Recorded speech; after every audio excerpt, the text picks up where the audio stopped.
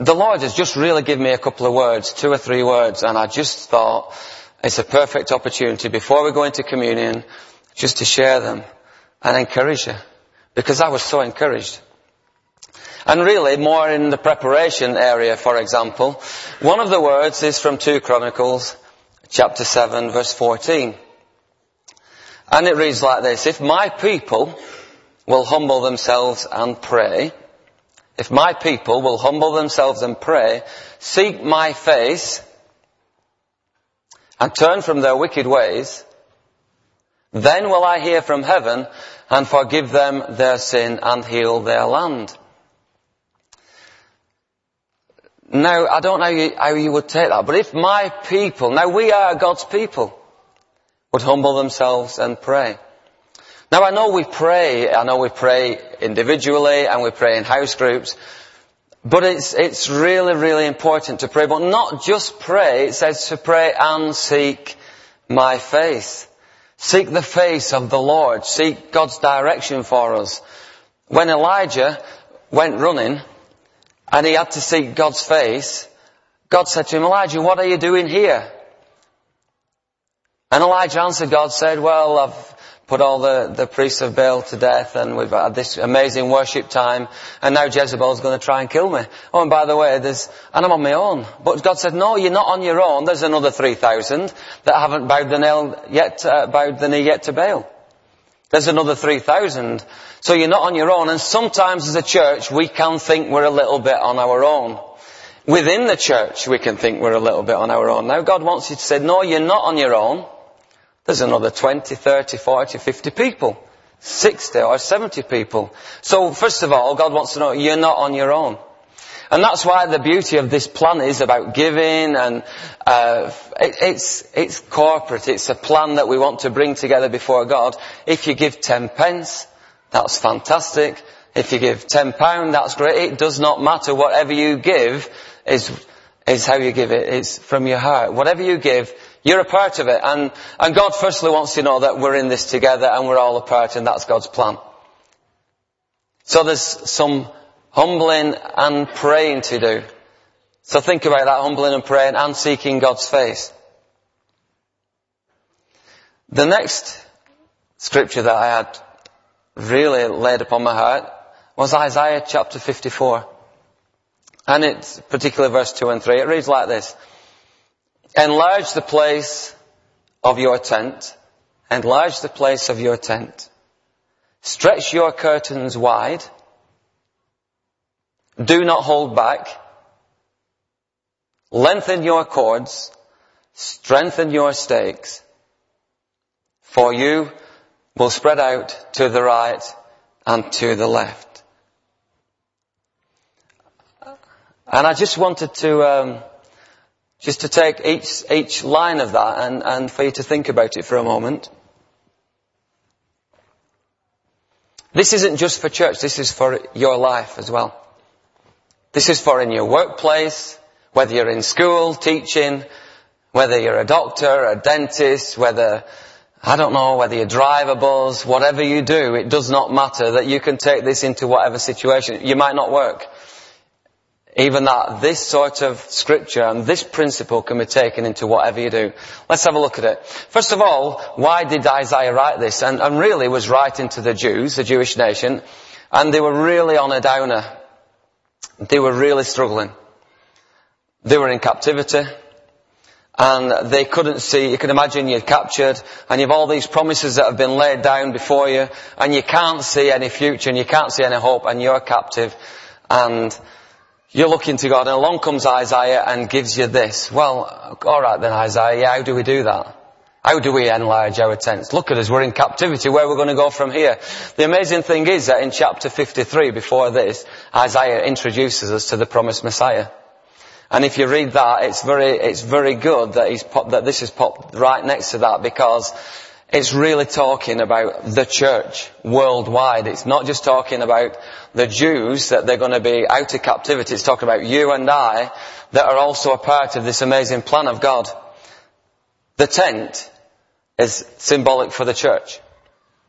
And if you think about a tent, you uproot a tent and you move a tent from place to place, as they did with the tabernacle when the Israelites were moving through the wilderness. They would move the tent from place to place. The one thing to be sure is God always went with them. Every time God went with them. And I think if you look at the church throughout our nation, or throughout the world, it moves. The church moves. But God's always with the church. And we're in this part of this church, and I believe God wants to move us. I believe He wants to move us and encourage us. Because if you look at society sometimes and you look at where we're going from here, you can get a little bit down, can't you? I don't know. It can almost seem like we're in captivity, and where do we go from here? We have, so many things coming at us through the news. So if the church is a tent, then we are part of that tent. Where does God want to move us? What does He want to move in us? So think about that. Stretch your curtains wide. I would look at this as the gospel message. Take the gospel message out wide. To all areas. Take it to your school. Take it in your workplace. Take it to the shop. Take it on the bus. It doesn't matter what you're doing. Take the gospel message with you. How do you do that? You live and breathe the gospel message. And I know we get things wrong, me more than anybody. I know that. But isn't it amazing when you get it right and you take that gospel message, how people's lives are changed? And how your life has changed. And God wants us to be changers of lives. Changers of lives as a church. He wants us to change people's lives. He wants you, whatever you are doing, He wants you to change people's lives. And you can, and it is possible to do that. Be filled with the Holy Spirit. Seek God's face. Humble yourself and pray. Change people's lives. Wouldn't it be great if it can be life changers? Amazing. Amazing gift and opportunity in this life that we've been given, that we can change somebody else's life. That's stretching your curtains wide. Spread the gospel. Do not hold back. What stops us from doing things? Think of the one thing that stops you from doing things most. What comes to mind for me is fear. Fear comes to mind for me. Do not hold back. How do we overcome fear? We humble ourselves and pray. We seek God's face. Humble yourself and pray. Seek God's face. Change people's lives. Live the gospel. Do not be afraid. God is with you. Don't be afraid. Don't fear. Step out in faith. Trust that God is with you. God said, I will be with you. I will never leave you nor forsake you. Do you think He said that because He wanted us to feel good? He said that because it's true. It's true. Do not fear. Lengthen your cords. Now what's lengthen your cords? Where can we go for that? I kind of think that within our lives we have to do a lot of forgiving. And we have to be forgiven a lot. I really believe that. And I think it's a little bit like going the extra mile, you know. It's like Jesus said, if somebody strikes you on the right cheek, let him strike you on the left. If somebody takes your coat, give him your trousers or your jacket or whatever it might be. It's that principle. Isn't that difficult, don't you think? Who finds that easy? When somebody really winds them up or upsets them and you forgive them but continue. That just isn't so easy, is it? But as we humble ourselves and pray and we seek the face of God and we spread the gospel message, the fear will disappear. It just will. And you'll find you'll step into more difficult situations than you could ever dream of, but God will not leave you. He will step into them with you. Some people might say that He's actually there before you. But God knows and God's purpose. And that's us as a church. Let's not fear. Strengthen our stakes.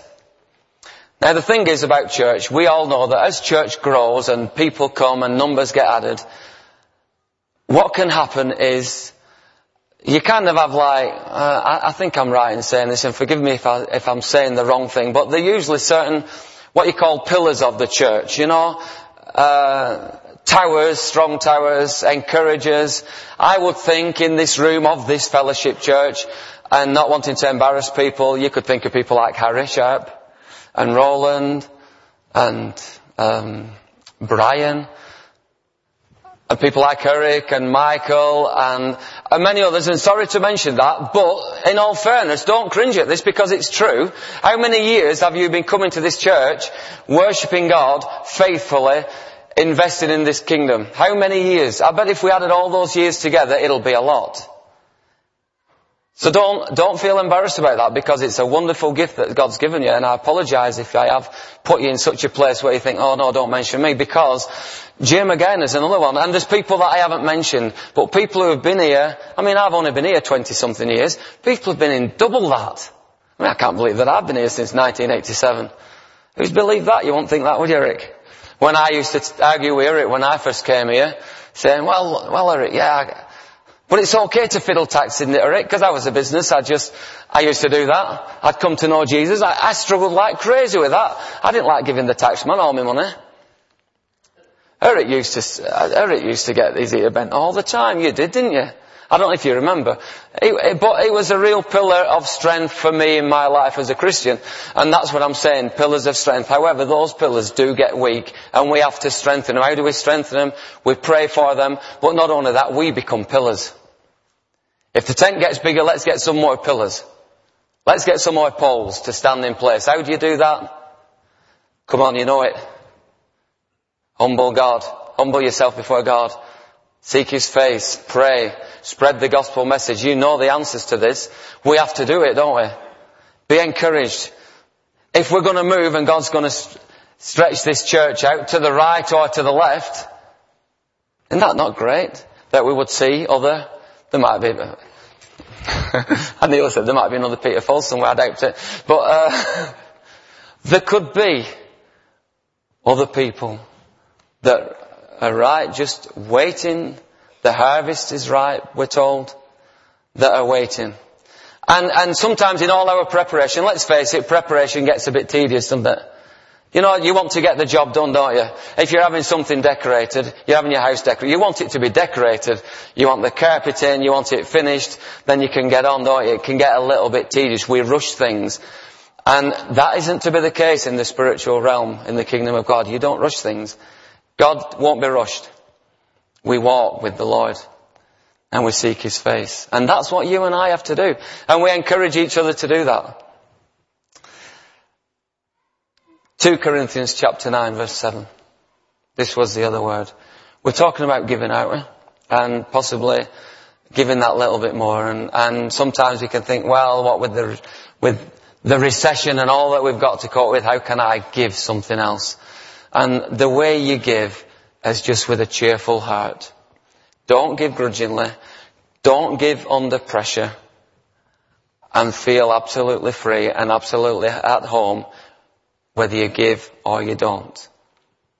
And that is so important. That what we've introduced this morning about giving is fantastic that we can do that, and those that can is great. But please, please, please, in no way at all, as a church leadership or as a church body of Christians, would we want anybody to think, well, I can't give because I don't have it. That's okay. You can give of yourself to Jesus Christ, and that would be amazing. You could seek God's face. You can pray. You can spread the gospel. That costs nothing. All these things, they don't cost anything. And as a result, you're giving that way as well. It's just amazing. God can give us all that we need. It's been my experience in my life, and I want to share it with you, that it can be your experience, that God will give you everything that you need.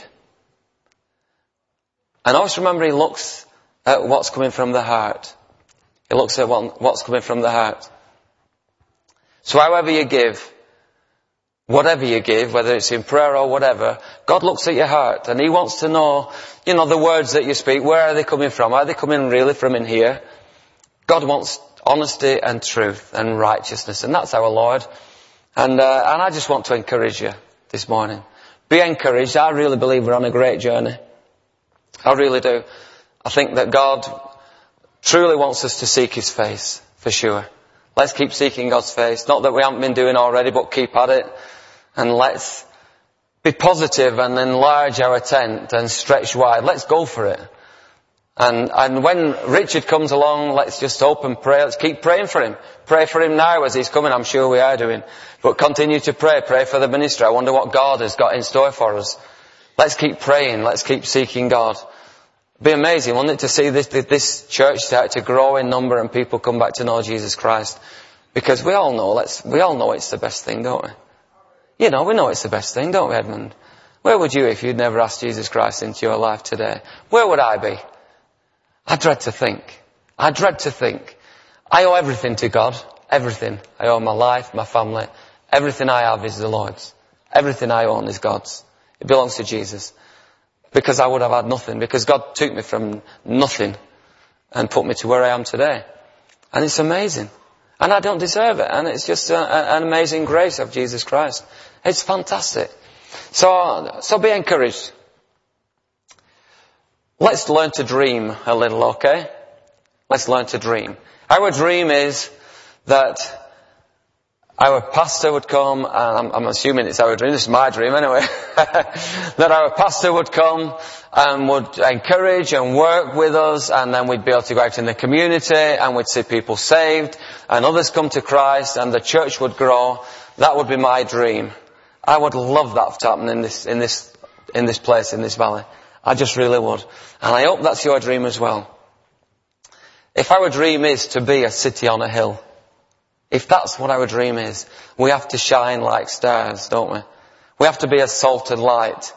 If that's what God wants us to be, that's what we've got to be. But it's at places like this where we come before God to the communion table and we say, Lord, I just can't do this.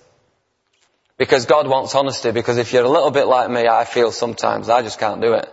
I can't tell this person about Jesus. I just can't do it sometimes. I don't know why, I just can't. I find it difficult. But here, when we come to the table and we remember Jesus, how Jesus died and the body of Jesus Christ and the blood of Jesus that was shed for us and how we're cleansed and how we are put into a new place, then from that we can be empowered to do these other things. So maybe as we prepare for communion this morning, maybe we'll just think about these things, think about our walk with Christ, think about our prayer time. Are you seeking God's face? For your life, for yourself, for your family, for your friends, for everyone you come into touch. Are you seeking God's face for that people?